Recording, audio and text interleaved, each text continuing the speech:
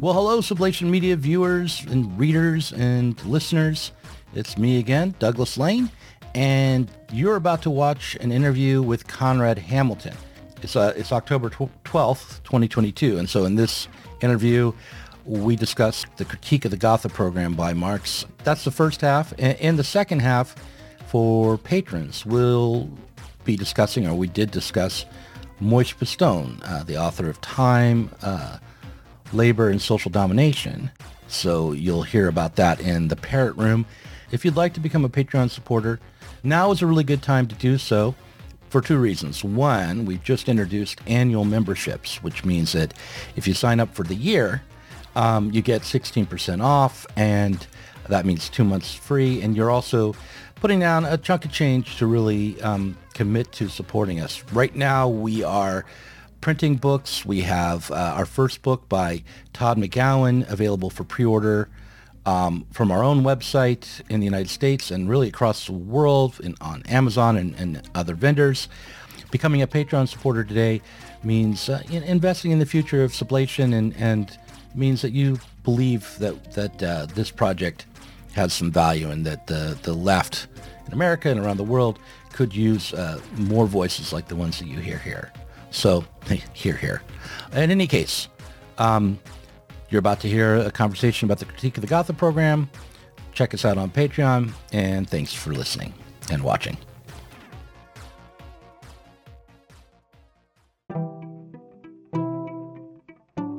The death of God is about the drying up of a horizon of meaning and of a whole form of human life. Where do we stand in the illusion it makes? What kind of space are we invited into? The material relations between people become social relations between things.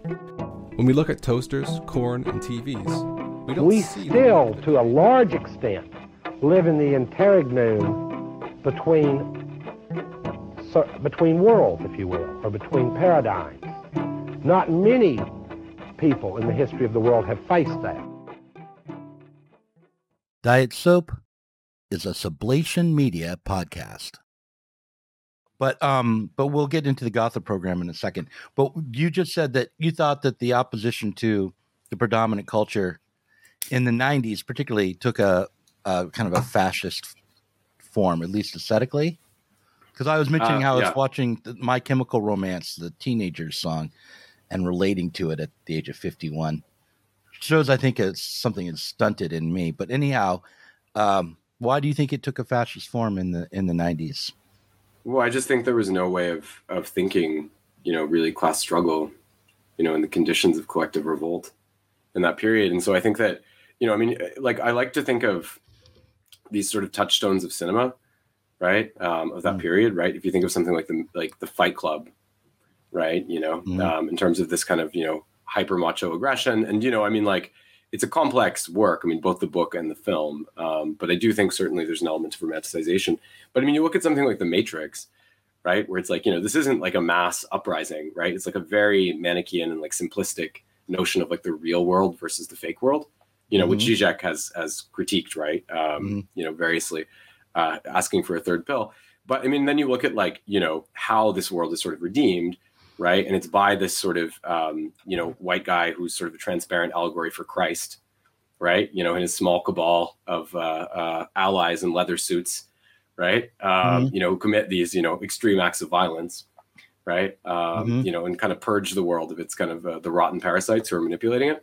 And so I think that, and actually it's interesting, right? Because if you look at those kind of people, like the Wachowskis, I guess, I think I saw like, what is the new Matrix movie? It's like it's not even memorable. I mean, the title is memorable. What is it? Matrix Restoration. Matrix again Returns. on digital streaming. I think that's actually the title. It's the Netflix original Matrix or something like that. So in that it's like obviously it's intended as a among other things, right, a critique of the sort of perceived misappropriation of this as an allegory, right, for like sort of far right communities, right, the sort of red pill, blue pill, and this kind of thing. But I do go with Lukács on this when I say like no art, no philosophy is innocent. And I mean, I think that, if it was possible to, quote, misappropriate something like The Matrix in relation to the ostensible intentions of the original authors, it also has to do with not just necessarily and so explicitly, the fascistic undercurrents of The Matrix in its original form, which I still think is a good film, all else, but also, just how general this allegory is, right? I mean, it functions completely, it's extremely Platonic, right, in that way. And actually, I think there's a funny story about Baudrillard, because in the beginning of The Matrix, they see, there's a copy of Baudrillard in Simulacra and Simulacrum, which Neo hides something like a disc in the first scene. And I think it was something like Baudrillard was reached out to comment about the film, and he claimed that, it has nothing to do with his work, right? Because I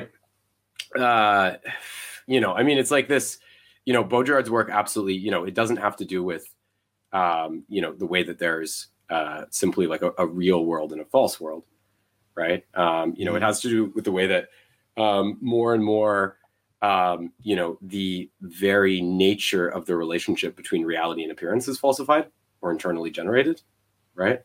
And how like there's no, how in this context there's no simplistic appeal to an exteriority that really has any tenability, right, anymore, right? How increasingly, and I think you can definitely see some parallels with Debord, right, which we've discussed.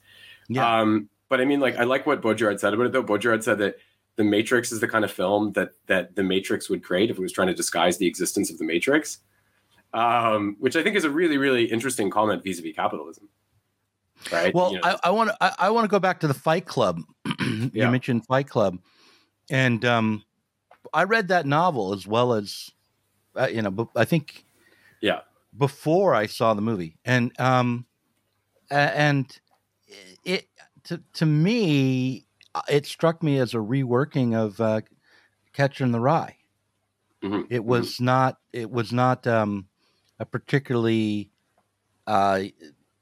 unique or original work, even though in lots of things were different about Fight Club from Catcher in the Rye, but the central character seemed to be very much a Holden Caulfield kind of character who was looking for a way to be authentic and connected in a world which seemed filled with phonies.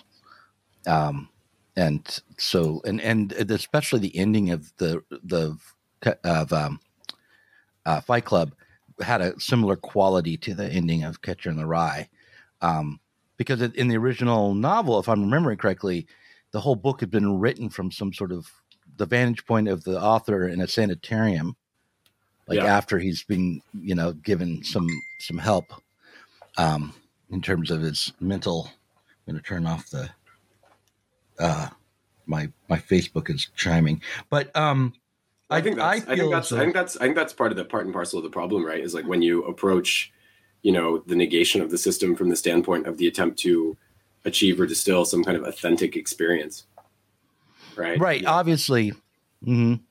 Well, although I don't know, I feel on the one hand, you can't actually from within the system find authenticity. And perhaps even the search for authenticity is part of the problem. On the other hand, I think that seeking out, beyond just seeking out your basic needs, if you're someone who has been cast aside or made marginal within the system, beyond that, seeking out authenticity is a way to end up on the path towards seeking out transformation. But that will often be where people start from, especially when they're teenagers, which is where we started, right? But when they're young and they're feeling like they're about to be brought into the world of adulthood, of the world of the system, made to conform to this world. Well, capitalism is great. Capitalism is great at transformation, right? I think that the general consequence of failing to see the lack of authenticity, as the cause rather than the symptom, right, of our larger economic problems. I think it leads to an incapacity to differentiate from the forms of novelty transformation that capitalism engenders, and a sort of authentic, if you will, transformation of the economic structure. And I think we see that very, very strongly in, if you look at someone like Deleuze, right? Like, in Anti-Oedipus, right? Like he almost like cosmologizes capitalism. He's like, oh, well, socialism, this is just this sort of like, sterile kind of thing that just, reproduces, he's talking about state socialism that reproduces pre-capitalist relations of domination. And of course, it's a little ridiculous, right? When you consider how much transformation actually occurred within socialist states.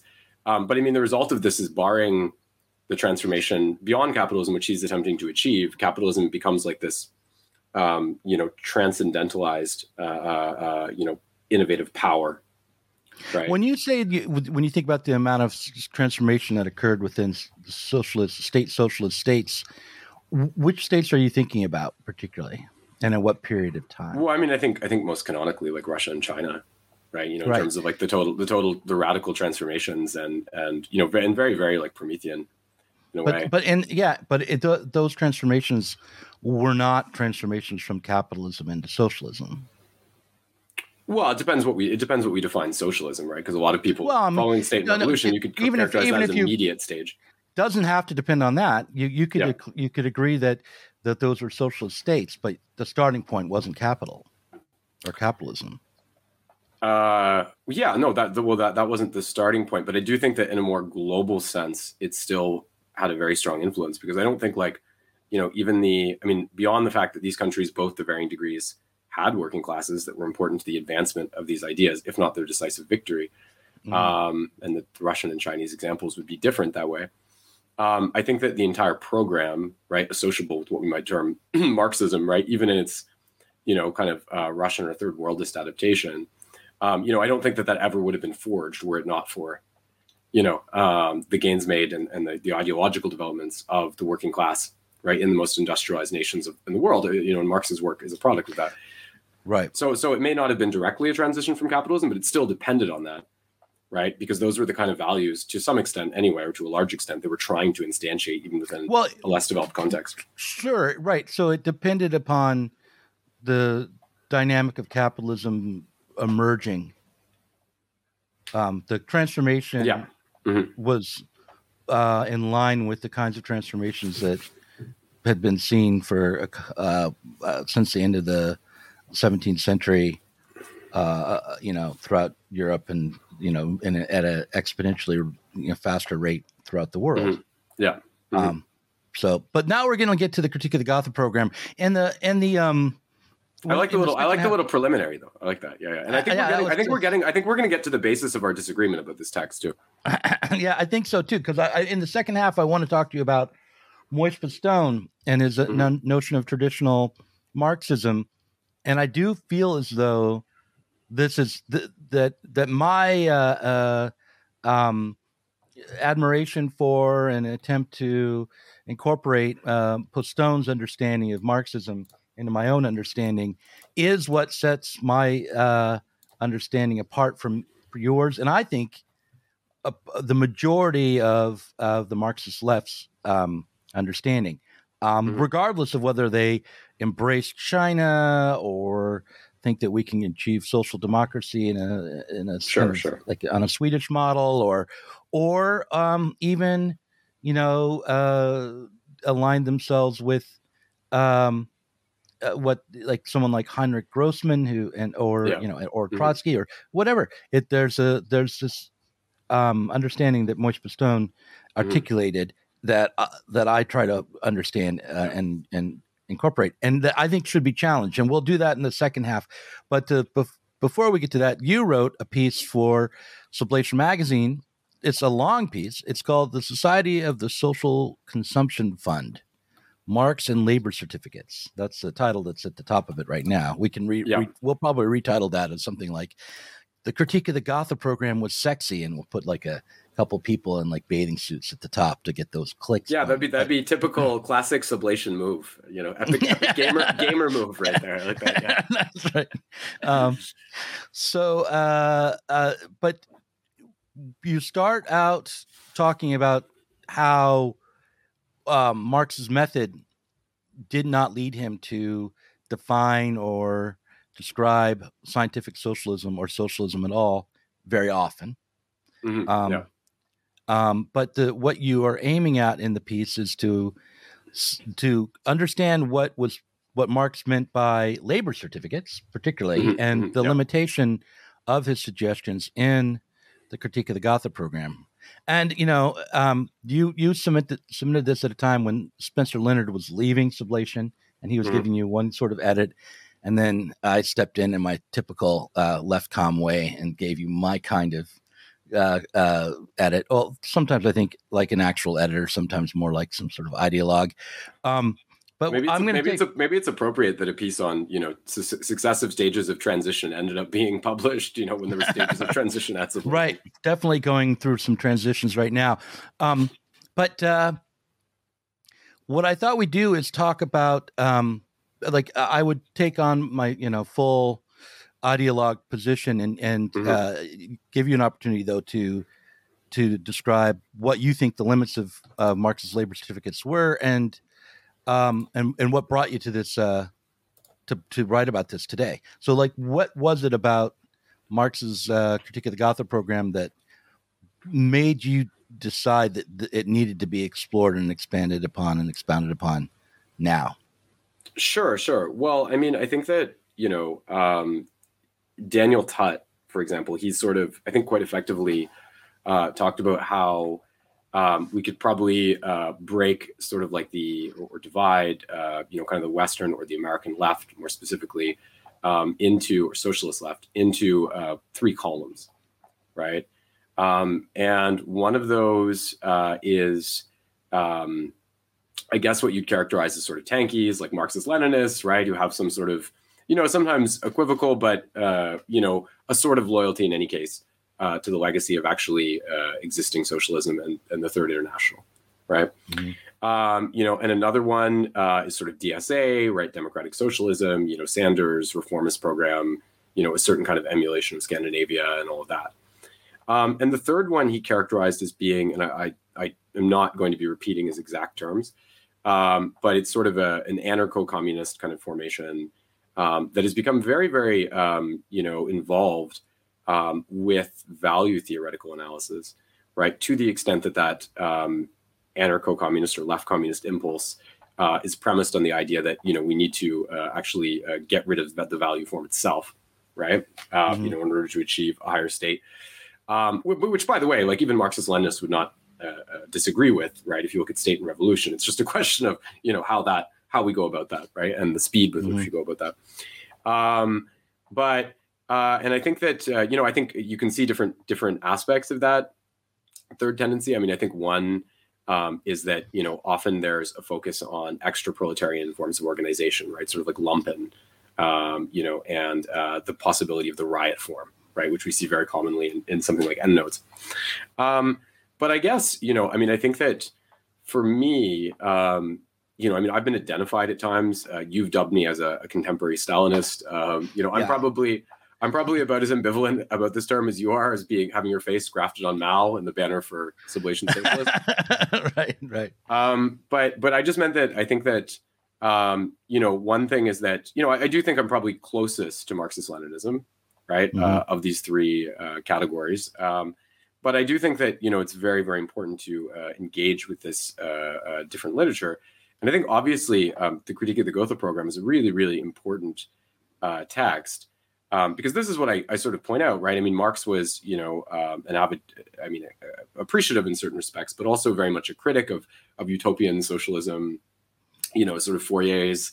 I always like this one, they're going to salinate the seas and make them taste like lemonade, in the higher stage of. It's my favorite too. Yeah. I think that's all anyone actually knows about Fourier is that he proposed that. But yeah.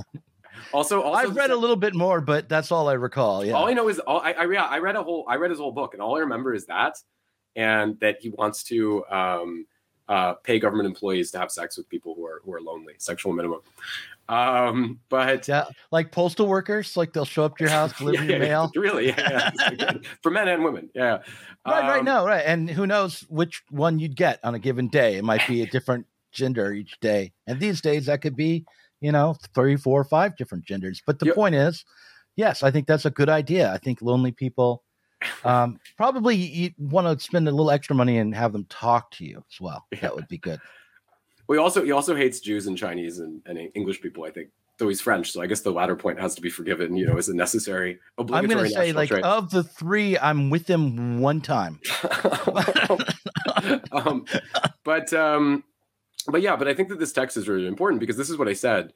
Marx, was critical of some of the sort of wild propositions, right, put forth by the utopian socialists. Not wholly unappreciative, right? And certain aspects of that, I'm thinking of Owen in particular, do end up synthesized in this text. But part of this is that Marx was attempting to pursue a kind of dialectical method to focus on a representation of the future from the standpoint of the present, right? So kind of following naturally from the is rather than going immediately to the ought. And so there's not really many texts, right? Very, very few. I mean, you have comments in like the third volume of Capital on the realm of freedom and this kind of thing. But there's really not many texts where Marx, kind of stipulates what he would imagine, socialist or communist transition to look like, right? And so that I feel like if we're having these kind of debates between these sort of, ideological factions within the socialist left, this is a really, really important text to analyze, to try to reach any kind of conclusion regarding to what extent the ideas being put forth by these different segments are in conformance with what Marx was proposing. Of course, whether we should just do what he was proposing is another question, and one that is also addressed within my text. So in the the text itself, of course, is a response to the Gotha program, right, which was put forth by the German Social Democratic Party in 1875. And I believe that, Marx actually got, his response was based on a version that was published in the newspaper. And it was written, I think, only for about 9 or 10 or like a dozen people. And it was never, the critique of the Gotha program was written for 9 or 10 or a dozen people and was never actually published. Mm-hmm. And of course, the Gotha program, its adoption in 1875 is usually associated with the triumph of Lassallean thought, right, over Marxist thought. And I won't elaborate on that too much, but it is interesting to note that in 1891, they went to adopt a new program, and that was the Erfurt program, mm-hmm. right? And at that point, Engels decided, and this was after Marx's death, which I believe was 1883, mm-hmm. Engels decided to publish this text, which Marx had originally only written for, a small audience within the party, mm-hmm. In order to help influence and sway debates that were occurring. And while the Erfurt program was by no means totally satisfactory, right, mm-hmm. to, Engels or some of the people who styled themselves as kind of arch Marxists, it was widely considered by them to have been an improvement, right, over the 1875 Gotha program, mm-hmm. right? In terms of what I write, of course, I think anyone with any familiarity with the critique of the Gotha program is aware that Marx puts forth different stages of transition, right? Mm-hmm. So one of these is the dictatorship of the proletariat, right, which is, in a sense, the continuance of class society, albeit with the proletarian dominance, right? As a sort of for the construction of the foundation of a transition to a different kind of society or socialist sort of society. And then we pass into the lower stage of communism, in which you have labor certificates, right? And quote equal exchange, right? Based on the principle of labor time, right? Mm-hmm. Though as I'm sure you won't hesitate to bring up, how equal that is would still be quite contestable. Right. And in the third stage, we get, a society in which, from each according to their abilities, to each according to their needs, which actually Spencer Leonard helpfully added in his revision was originally a quote of Blanqui, which I was not actually aware of. So I like that. He just went full on with that one and added the reference to my text. So all credit to Spencer. Right. Which, I've got the Critique of the Gotha program open, and I'm going to confess, when I'm trying to find the section on the labor certificates here, is it called were they called certificates? Well, I don't think they call. I don't think you. I don't. I think it's if you write certificates, you'll find it. Yeah, I'm not sure. Okay. I'm not sure if the exact phrase "labor certificates" is used. Okay. You know, and yeah, The I mean, thing I would say most of all, yeah, continue. yeah, I found it. Well, the thing I would say most of all is that your characterization of the Critique of the Gotha program is completely accurate, and yet I think could be misleading because while it's true that he does mention and assert that there would be a transitional period and the dictatorship of the proletariat and the lower stage of communism and the full communism would be like the three pieces. It is not the case that what he was primarily doing in the Critique of the Gotha program was making positive assertions, right? I mean, the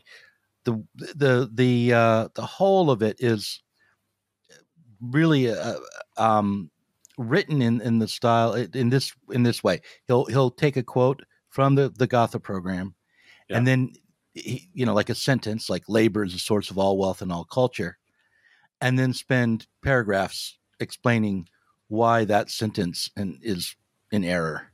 Like in this case, labor is not the source of all wealth. Nature is just as much a source of use values as labor. He starts out, and so when he's making positive assertions or making claims about how socialism might arrive, he's doing so always in response to the suggestions and assertions of the Gotha program. And so that shapes the kinds of things he addresses. Yeah. Right. He doesn't. And I think. Go ahead. I think in terms of the English reception. So again, and I think it's going to be really helpful. I'm going to have to go over, my actual points. But I think again, just as a preliminary to that, I think that the English reception in particular is shaped by the fact that the Gotha program itself is like very, very hard to come by in translation. The translations you find are like really, really abysmal. But in any case, I mean, I would stress that I think that the motivation surrounding the text, given its obscurity in Marx's lifetime, and to what extent these things should be taken as affirmative propositions can be subjected to a lot of debate and historical scrutiny. Part of what my text is really responding to is the fact that, certainly there are a lot of people who take these as, very, very definitive kind of propositions. And I think, if only because of that, I think they need to be critiqued for sort of logical or economic coherency, right? Right. So, you could say that you might be right, but the fact is a lot of people have taken that up, in a more literal way, right? Right, that's true. And so, I mean, when our back and forth, and by the way, this is going to be coming out on Monday. I think I'll probably take a clip from our conversation now and run it on the Sublation Magazine show. And then this will be for the Diet Soap podcast on Wednesday.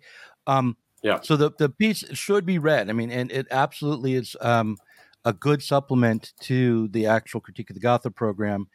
And it's because it sets up, as you say, the way in which the Critique of the Gotha program is often deployed or taken up by contemporary Marxists, and that could stretch back 100 years or more. When I say contemporary Marxists, and it focuses in on a text which I think would like to marginalize, but which I think deserves to be read and understood, but just read very, very carefully. Which is not an introductory text. It's like wouldn't be where I would start. It's actually what was Marx? Yeah, it's interesting. Text what's Marx about? I wouldn't say, read the Critique of the Gotha program. It's like, no, that's not a good place to begin. But what are you going to say?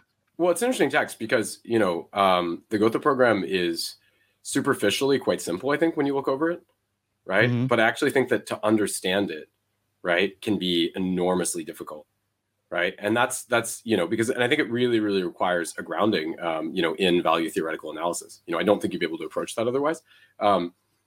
And I'll make clear, because I want to run through my critique, but I'll make clear that I think part of the problem with the way people have approached, like, if you look at someone like people like Cockshott and Cottrell in their book Towards a New Socialism, where they try to envision a kind of workable program based on the propositions of the Critique of the Gotha program, I think they get quite tangled up because of a lack of knowledge of value theory, right? I mean, Cockshott has been described as a cyber Stalinist, so I guess I'm sympathetic with him to that extent. But, I mean, part of it is like, and so this will be clear. I want to go over what I say a little bit, but so what I'll say here is that, I think, the dictatorship of the proletariat, as well as the higher stage of communism outlined by Marx, there's not a lot of content to that in the text. And actually it would be interesting to analyze the historical reception of those. But I think most interesting in terms of things in the text is the analysis of the lower stage of communism. Right. And so, one way to think about your piece, which is coming out again on Monday, is it's not really a critique of the Gotha, not a critique of Marx's critique of the Gotha program, but more a critique of the way certain contemporary Marxists have taken up the text. Well, to be clear, I think that I think that it's a reading of Marx, but it's a reading of Marx that is premised on the idea, right?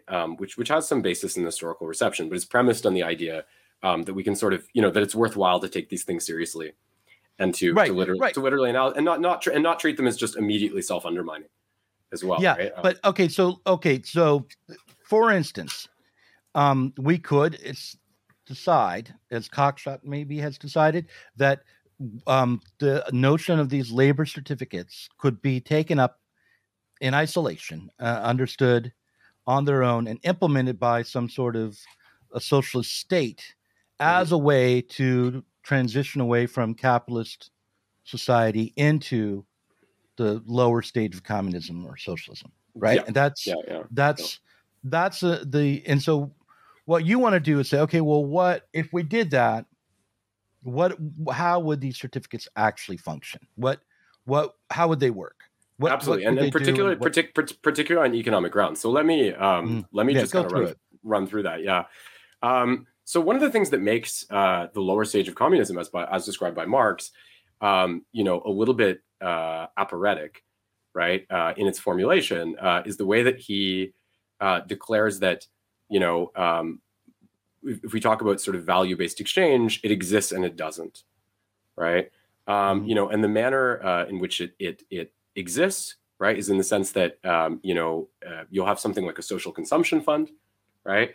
And workers work, and they receive goods from the social consumption fund based on the labor time they perform, right? So the idea here is the exchange of equivalents, right? But in another sense, it doesn't resemble value, right? Because none of this is premised on the distinction, right? Between value and price, right? So if you actually look at Marx's economic works, right, obviously value and price are different, right? Value is the substratum of price, but value is conditioned by or the product, socially necessary labor time, right? We have.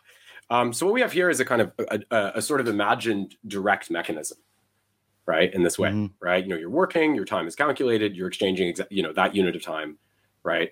For goods from the social consumption fund, right? And so I think that the question you have to ask, right? And again, like we can actually pose all kinds of interesting questions, like, to what extent would such a society be defined by, I use exchange in quotation marks, right, with the social consumption fund, versus like, the simple provision of resources to those who needed it. But Marx obviously does assign a certain importance to it. So I think that, we really come up against a few logical issues, right? Right. Just to clarify, I want to restate what you just said, and so I make sure we're on the same page. One thing that we're trying to do when we deploy these labor certificates to replace money is create a situation where, to the greatest degree possible, the value of one's work is returned in the form of useful things.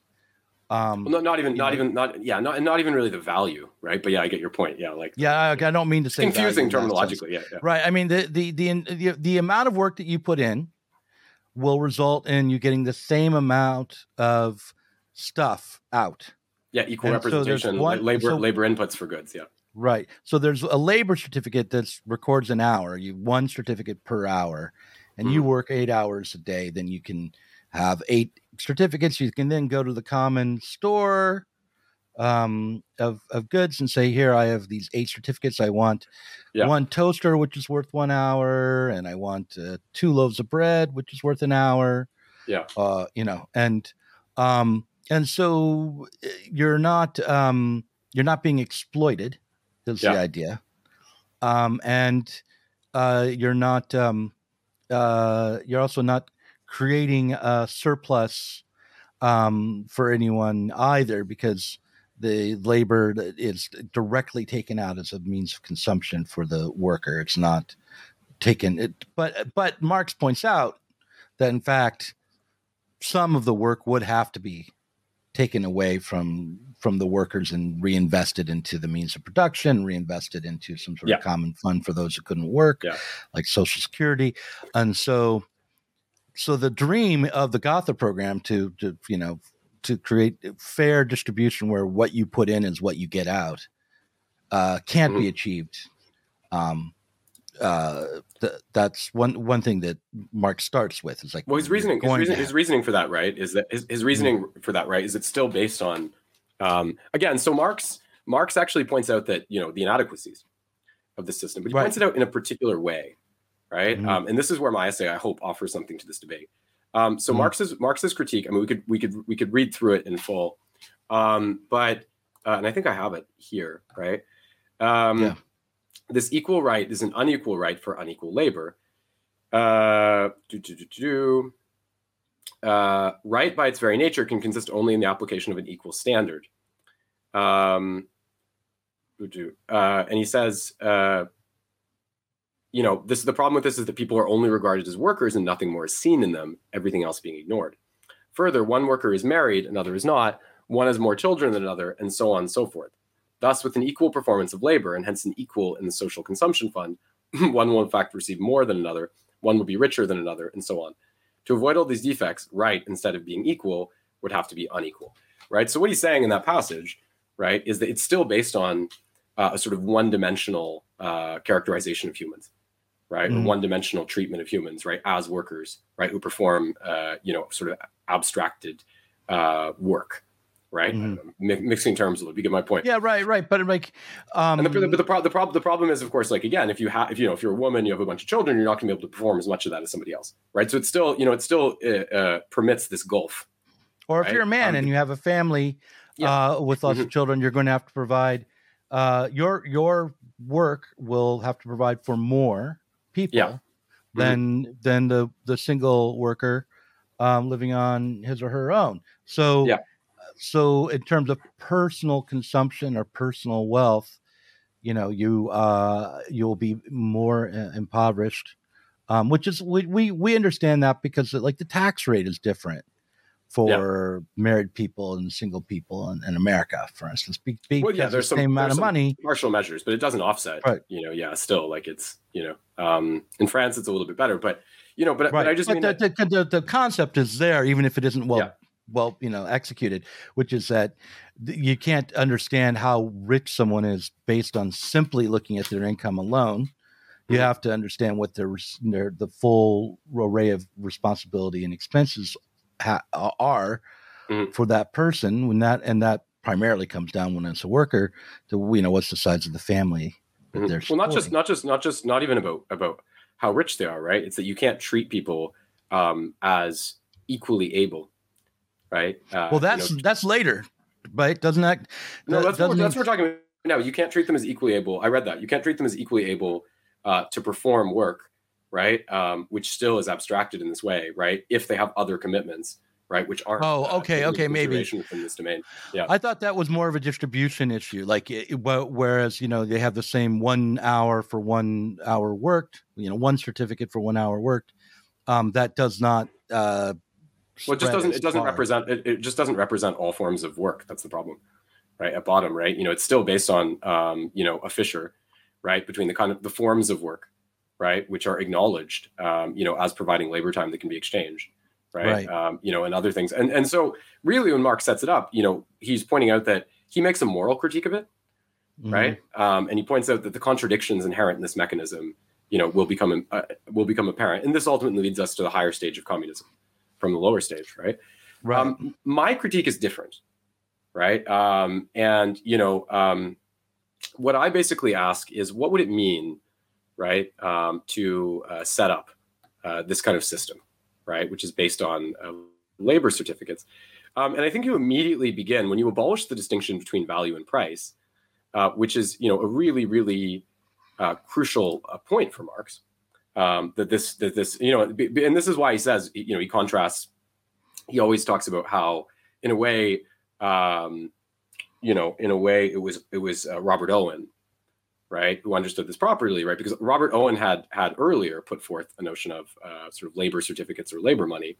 But what differentiated Robert Owen from a lot of people that came after him, right, was the fact that Robert Owen didn't suppose a commodity producing society, that could function within a commodity producing society, right?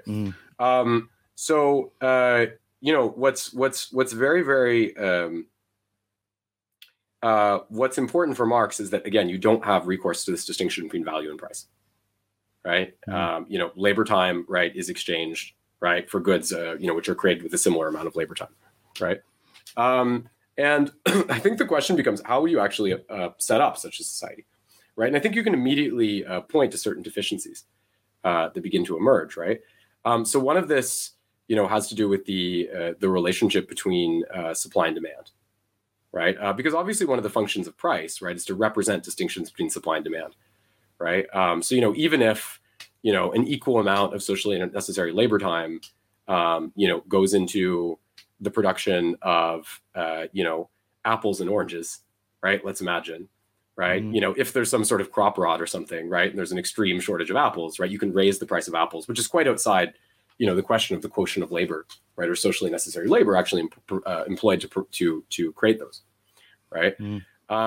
So I think the first problem you kind of have is that, you know, if you're exchanging things based on an equal amount of labor time, right, how do you actually negotiate these sort of difficulties, right? So if there's you know, if there's a much smaller quantum, right, of a certain good, right, who are you going to distribute that to, right? When you can't have recourse to price, right, as a means of redistribution. Now, the second, you know, another major problem, you know, is just simply the calculation of this itself, right? Because this doesn't just touch on, and there's actually a really, really good, let me pull this up. There's actually a very good, and I think, 1 second. This doesn't just touch on the question superficially, right, of how much labor time of the individual worker per se goes into the individual thing or the individual product. We can see this in an essay that was written by Friends of the Classless Society, Contours of the World Commune, in the most recent issue of Endnotes, right? And they, what they say here, tying individual consumption to the number of working hours performed, however, is a different story, because it assumes that one could quantify the exact amount of time that has gone into making each product. Even with the most fastidious bookkeeping, which already requires a ridiculous amount of time and effort, counting the working hours embodied in even the simplest of products would be an extremely difficult task. Take a bread roll, for example. One would have to know not only how many hours of labor went into the making of the oven, into which a whole chain of preliminary products went as well, but also how many years the oven will be in operation and how many rolls it will churn out in that time. Plus, the more one takes into account things like the means of transportation and all the other general preconditions of production, the more difficult the task becomes.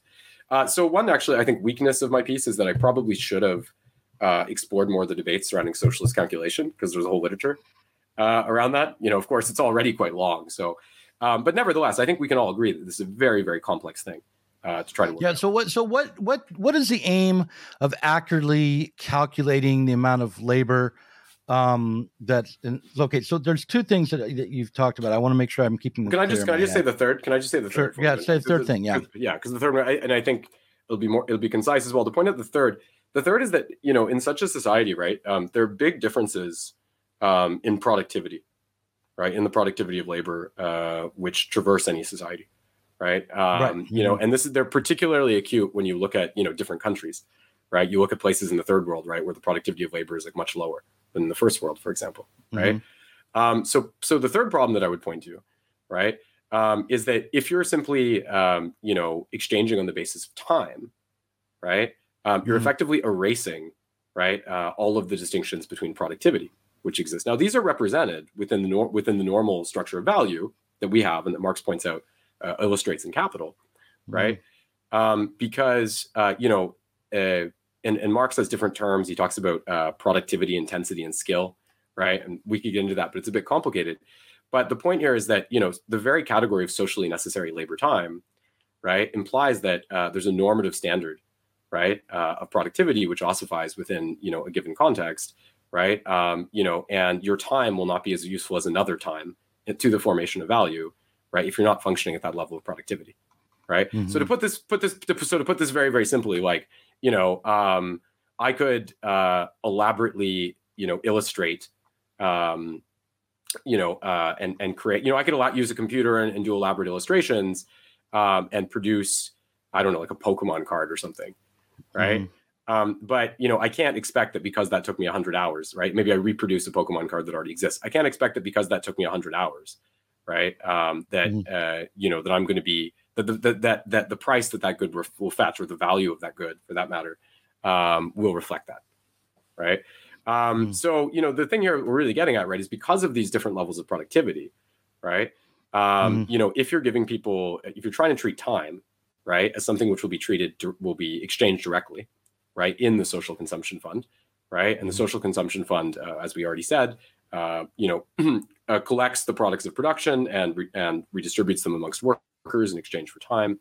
The result is that you're effectively subsidizing unproductive, forms of production, right? So that represents what I see as a third major problem to it. So all of these, I think, represent pretty fairly substantial difficulties. But one thing I go into a little bit.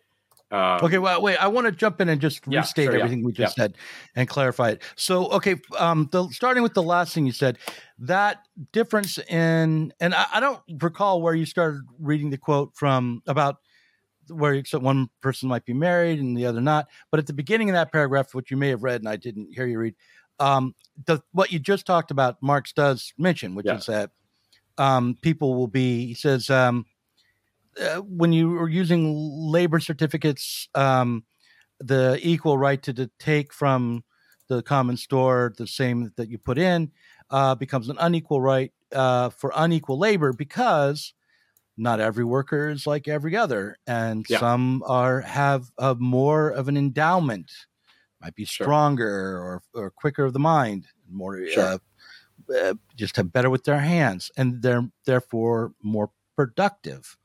So in the case of just comparing one worker to another, one worker who takes it longer to produce the same amount of widgets per hour than the other would get the same amount of widgets back as the other. So those labor certificate is not equal. And one of the things, if you stop and think about the labor certificates for a while, which I think you may have pointed out as your second point, is that there is no way to really calculate how much of any given commodity should be received for a certificate. What is, what's an hour worth in as when measured in terms of Twinkies or iPhones or cars? It's a big problem. Yeah. Right. And the way that Marx spends quite a bit of time in Capital is explaining how those relations are obtained through capitalist production.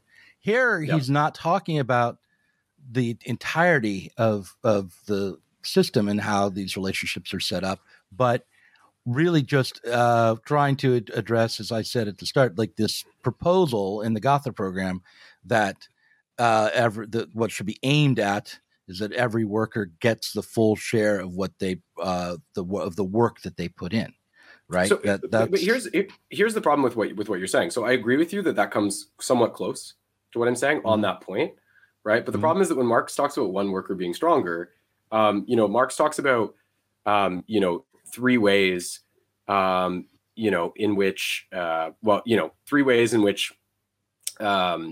the productivity of labor, so to speak, could diverge from a socially necessary standard, right? And that has to do with, it's a big problem in his work, really, but that has to do with productivity, intensity, and skill, right? So loosely speaking, we can say skill, the capacity of the worker, intensity, how hard they're kind of going, right?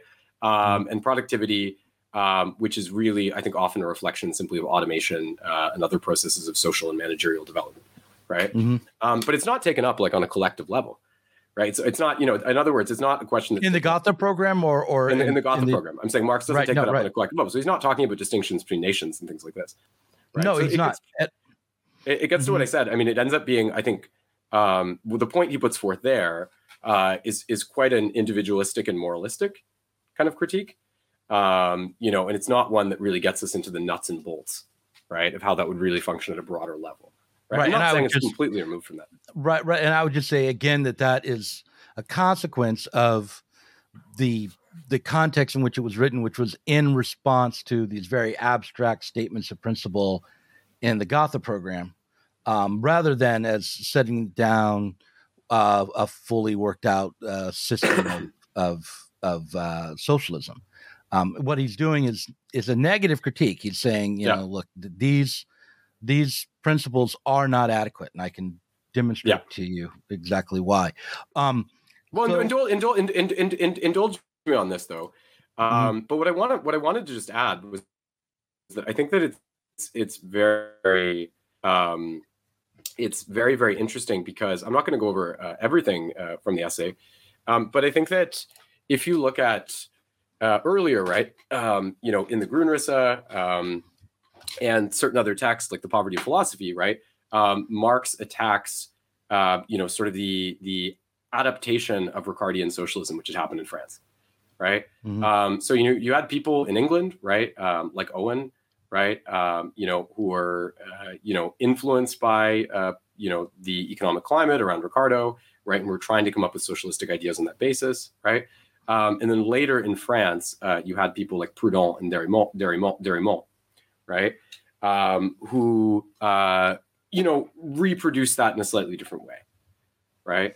And one of the allegations that Marx makes against these people is that one of the crucial errors they make, right, is to suppose that you could have anything like a functional system of time chits, let's say, right, within a structure in which commodity exchange is permitted, right? Now, this is like a little bit complicated, because if you actually go back and examine the writings of Proudhon, right, Marx actually mischaracterizes him a little bit, because Proudhon's exact point isn't that there's going to be like time chits that people are going to exchange, right? It's that you have like a banque de peuple that gives loans, capital essentially freely to everyone. And that once you do that, there'll be no exploitation because everyone can get capital. So effectively, goods will exchange at value, right? Because of that. So, but, this is the thing, right? I mean, if you think about what Marx is saying, right, the social consumption fund is like a completely, I'm not going to say centralized, like state centralized necessarily, but it proposes a centralized mechanism, right, for resolving these issues. And I think that this is very important, right, because there's no actual free exchange, for example, in the society. Right. And this is the thing, right? Because if you were actually to have a society in which you tried to do something. Why do you say that there's no free exchange in such a society? Well, like for instance, if I am in a society where the state is divvying out the goods from a common store, and based on, let's say, labor certificates, there's nothing to stop me from taking the widgets that I purchased with my labor certificates and trading them for a glass of Kool-Aid from someone, or giving them away as a gift, which is not quite of the both halves of an exchange, but nonetheless is a free distribution. There's no limitation. I'm not limited in what I can do with the property that I purchase. It's just what I can't do is can basically take up what is produced in its entirety, or in a sector, or own or rent labor, but I can exchange whatever I like from what I take, so there's free exchange, and there's no I don't think there is. Stop me.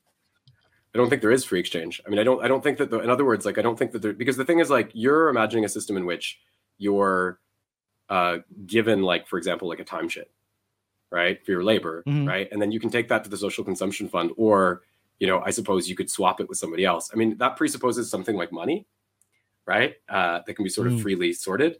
But I think what we're talking about in Marx is more like something in which, you go and you can withdraw just from that one place, right, based on estimation of your hours. And I can tell you the reason for that, right? And Marx is pretty clear about this, right, when he writes about the earlier proposals, right? So when he talks about Robert Owen, right, he said that, Robert Owen understood that labor money, it wouldn't be,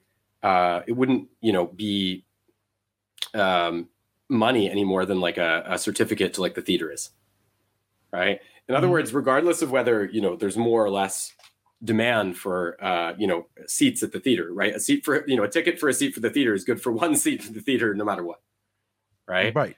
Right. But you see, like the if you go back and you read Marx's critique, again, I was talking about his critique of the Proudhonists, right, in France. He really, really attacks them for the notion of the compatibility of time chits with generalized exchange, right? Right, but if I had one of these certificates that was only good for one one ticket for the theater, yeah, and somebody else had a candy bar, and I said, "Look, I'll trade you my seat to the theater for that candy bar," that would be a free exchange.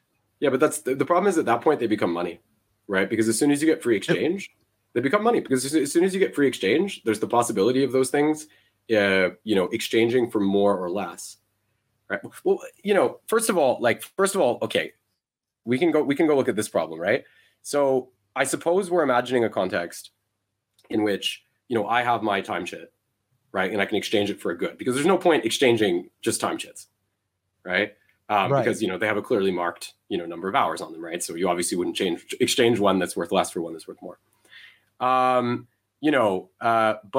if we're imagining me independently exchanging that, right, all these processes of supply and demand, right, can just reassert themselves at that level, right? So at that level, the point that Marx makes, right, about the fact that Owen's labor money is no more money than a theater ticket is, right? Actually, you understand why that is, right? Because you actually have to insulate the system, right, from the different factors that would cause the direct process of exchange, characteristic of labor certificates, to just becoming money again. And actually, Marx criticizes Owen, because he says Owen gets it right in as much as he doesn't suppose a commodity producing society. But Owen makes the mistake of thinking you could have bazaars that you could set up to exchange goods, right? And Marx points out this destroys the entire thing as soon as you have that, right? So we are talking about, to that extent, a kind of centralized apparatus, right? And I don't think there's any way of squaring the proposition put forth with critique, in Critique of the Gotha program, with the idea of free exchange, particularly when we survey the totality of Marx's comments on this subject, right? But I think you're confusing free exchange with a social form which puts exchange of commodities at the center of society. I think that you can have chaotic, arbitrary, free exchanges of tickets for the theater, for candy bars, and the consequences socially will be minimal. It's only when you actually have a universal equivalent called money that regulates not only distribution, but also the investment into capital, into production, into capital, that this problem of exchange and free exchange arises, and with all of its contradictions between two independent individuals acting on just out of their own free will. They may very well exchange. Like I could exchange my very expensive camera for a pack of gum. I could do that. It's my free right. It would be to my disadvantage. I probably wouldn't do it more than once, but that's a free exchange. It's not an exchange of equivalence, and it doesn't set up a system. Well, you're talking about barter, right? So in like barter of goods. I'm not saying that barter of goods would be prohibited. But even to call it barter is a step too far, because to call it barter is to suppose that this is somehow a regular feature of a social order. But the free exchange in isolation, all I'm saying, free exchange in isolation is simply the trading of one thing for another between two free people. It doesn't necessarily have to have a social form or regulate anything. And so like when you say in a communist society, there would be no free exchange, what you're really saying is like the free exchange of goods wouldn't be the social form in which regulated production and distribution. But remember that Marx's critique of Owen, right? When he says that bazaars wouldn't work in the context of labor money, right? He's not criticizing Owen, for, he knows that Owen isn't proposing a commodity producing society. Owen's proposing a non-commodity producing society in which there exists, incidentally, bazaars for exchange, right? And what Marx is saying is that doesn't work, right? Was this in the Poverty of Philosophy? I can look up the exact 1 second. Because this is one argument that I, among many, I'm sure that I'm not as familiar with. But to return to let's I think what we've reached now is the turning point in our discussion. And the nifty thing about this conversation is that as I've had it, I'm realizing that the amount of depth and perhaps a number of sea monsters in those depths. Oh, there's a lot. Are innumerable. And so let me before we move on, I want to say something quick. I want to say that I just want to, because I do point out in this, some of the points that Marx makes in his critique of Derrimon, right? So this idea that you could have, equal exchange or time chits in the context of commodity production. And the first point he makes is that it would be very, very easy to hoard in this context, because as productivity goes up, right?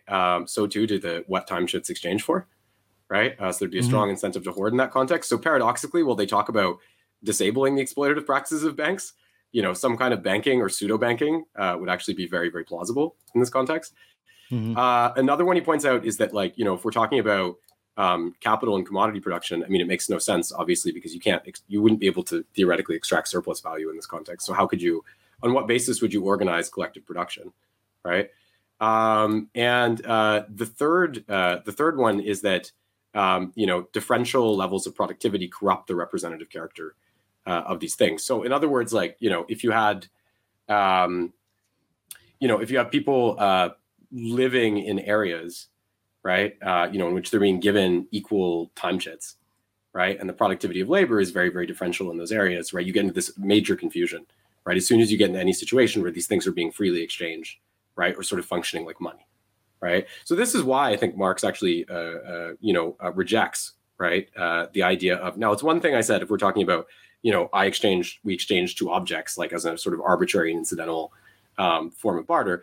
But I think what really Marx wants to do is to make sure that people aren't, to clarify that, the labor certificate is not a form of freely circulating money that you can take out and just swap for different stuff. Right. Does that make sense? Yeah. Yeah, it does. I just want to I would want to walk through the arguments carefully to make sure that I'm understanding each of the concepts fully before I assented to your characterization. But it's certainly on the surface of it makes sense. One of the problems in general of reading something like the Critique of the Gotha Program or Capital or Marx in general is that because we live in a society defined by capital, there are concepts which we presuppose, which go unexamined, which take a special effort to bring to mind. It's not even that they're difficult concepts once we do think about them. It's just that we're so accustomed to presupposing them that we don't examine them, and they kind of operate in the background. That's what one of the ways that I understand ideology is when you have. So I'm very close. Here, give me this. I'm very, very close to my major thesis. So okay. Say your major thesis.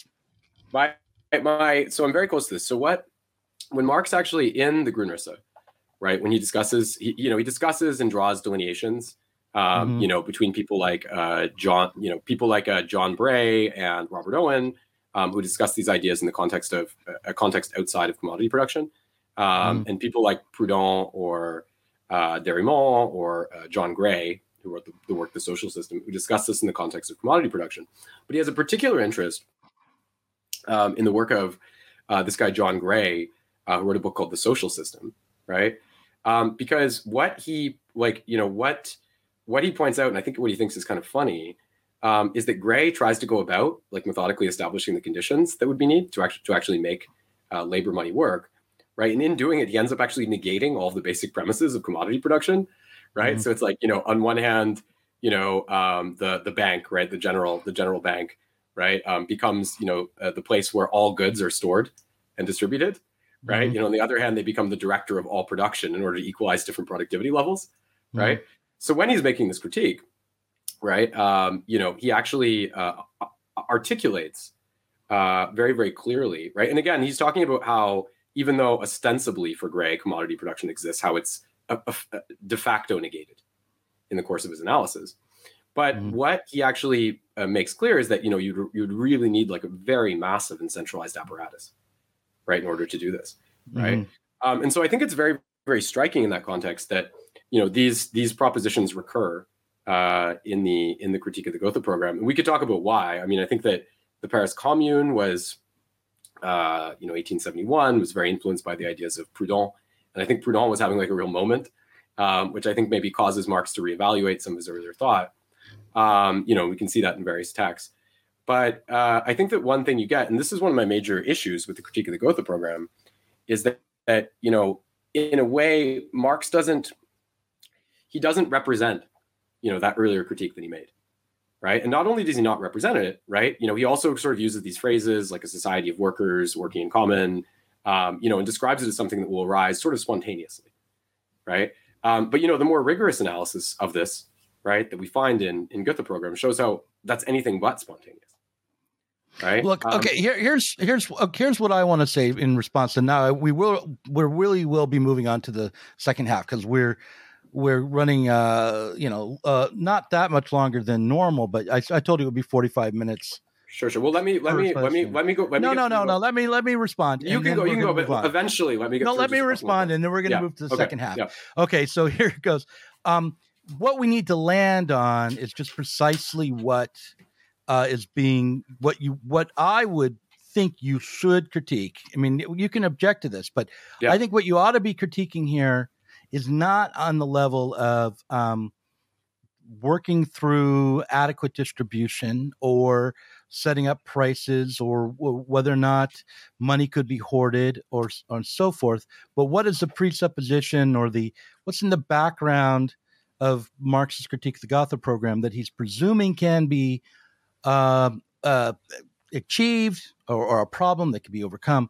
And do we agree that it can be? He doesn't make an argument for what he ultimately arrives at in the critique of the Gotha program, which is that the aim of putting forward labor certificates would be to create a situation where those labor certificates became irrelevant as the production was increased or production was made to be more creative and efficient, would become the aim of life. And from each would come what they were capable of, and to each would become would go what they needed. So regardless of whether Marx said it first, it is what he presumes communism would be, and what I think he presumes would be necessary to break from capitalism as a mode of production, the unfettered, productive, creative activity of all humanity, as set apart from concerns about how many hours are worked each day, or how many hours are embodied in particular commodities, but rather done through some sort of general intellect and a common purpose, common store of goods, but beyond that, a common aim of creative life. So that's what I think that is at the heart of Marx's vision, is that you can see it in the critique of the Gotha program, and I'll give you an opportunity to respond to that, and then I want to talk about Moishe Baston for the second half of this. Sure. The dynamic. Okay. Go ahead. Well, I think what's really interesting if we look at the history of this is the different ways that it's been taken up, right? Because as you say, right, there's a lot of sea monsters down there, to use your verbiage. Yeah, right. Yeah. And in the final part of the essay, I kind of break down what I see as three different. I use three different texts as exemplifying different responses, right? So one of these is by Tadayuki Tsushima, who's sort of a Alpha State Japanese Trotskyist. It's from his book Myths of the Kremlin, and he, I think, very, very effectively, shows how Marx's labor certificates are disanalogous to the idea of labor money within commodity production, right? And makes some of the points that I've made so far, right, about exchange and so forth. But then I think that, he lapses too easily into supposing that these conditions are going to be fairly easy to set up, right? He doesn't actually do the work, right, of showing all the difficulties. So I critique that on that basis. Then I have a text by, again, in EndNotes, which I earlier referenced, Friends of the Classless Society, Contours of the World Commune. And I find their stance really funny because their view is like, well, there's no obvious transitional means of getting from the lower stage of communism to the higher one, right? And the society Marx is proposing setting up is like very, very acquisitive, and it probably won't be able to condition people properly to really create the higher stage of communism. So we should really just skip from capitalism to the higher stage. And I think the obvious paradox of that is how can you say on one hand that the lower stage isn't going to condition people properly for the higher stage, and then say, oh, we'll just go directly from capitalism, right? But I do think that, you'd have to understand a bit more about communization theory to get into that. But the third one I critique is a book by Paul Cockshott and Alan Cottrell, which is called Towards a New Socialism. And they have this, it's a real book, and I think Cockshott's background is in like engineering or something like that. But they really go out and try to explain how this could work, So they have all these different, programs where they're going to grade labor by productivity into different letters, and they propose a labor credit card, right? And they also crucially suggest that labor prices should be shifted, right? You actually adjust the labor prices to account for supply and demand, and the labor tokens are single use only, they expire eventually, blah, blah. But I think really the problem with this is once you get through, first of all, they don't actually observe the formative distinction, right? Between, money and labor certificates, right? So by permitting all these things, they kind of just transform it into a new form of money, right? They work in all these mechanisms like supply and demand. Right. No, what generally tends to happen is that a proposal is put forward, or 100,000 proposals are put forward in order to properly manage capitalist production and exchange. From the perspective of a socialist state. And you can call it labor certificates, or you can call it labor chits, or you can have, make it. I think at one point, David Harvey suggested maybe instead of money, everyone should use something that like wheat, something that will have a certain shelf life and then become useless, so that you can't accumulate. I think that was something he played around with briefly in the late 2000s, right around. But it wasn't maybe wheat, but it was some sort of some sort of good that would deteriorate. Wouldn't be able to. You couldn't hoard it and hold on to its value because its use value would deteriorate. But here's what I want to get to with. Okay, I want to go back. Let me just say finally about Cockshott. Yeah. I'm just going to say this, and Cottrell. I think it's not. I think ultimately this proposal ends up as a really awkward, mushy middle, because it's like if you're going to do all these things, right, and basically just make labor certificates into money, then why not just use money? Right. I mean, I think this was the conclusion Lenin reached. Right. I know. And as a contemporary Stalinist, this is your solution. It's like, why bother abandoning capitalism at all? Well, no. I want to get beyond capitalism. If you have a system that doesn't work very well, I mean, and this is what Lenin knew when in State and Revolution, right? He made two crucial additions to this text. The first one, he stretches the dictatorship of the proletariat into the lower stage of communism, right? And the second one, right, he eliminates all the references to labor certificates, right? So he clearly was just putting distance between himself in this idea, which he saw as unworkable. But I mean, I think in general, I think the worst thing in a way about this text, right? Which again, I don't want to reproach Marx for too much because the text was never meant to be published and on and on. But I think the worst thing about this text is that, there's a really, really, I mean, it's within a kind of context in which there's collective ownership of the means of production. But there's a really, really strong focus on, exchange, right? Which makes it, quite, in that respect, and in certain ways, it resembles, the work of the Proudhonists, for example, or the Ricardian socialists. And I think that, Marx had already earlier distanced himself from that when he said, we're going to go to the hidden abode of production, right? That's really the point of capital in a way, right? Is in many ways to approach this kind of thinking. And I think we see this sort of neo-Proudhonism, right, which is very, very common in our society. I think you see it everywhere from the politics of Occupy, right, right through to, sort of like crypto, and smart contracts, right? This idea like, if we just alter the means of exchange somehow, everything's going to be okay, right? Workers will be able to make the value of their labor, right?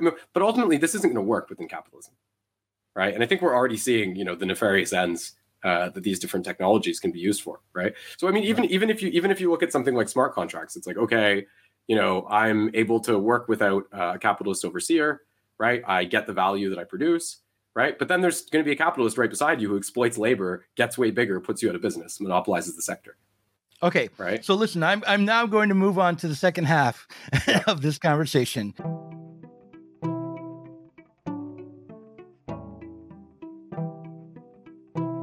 If you enjoyed this conversation, please do consider supporting us on Patreon.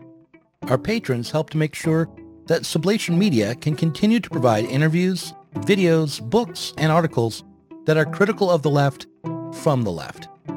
If you are tired of remaining stuck within bourgeois ideologies and politics, help us sublate them both.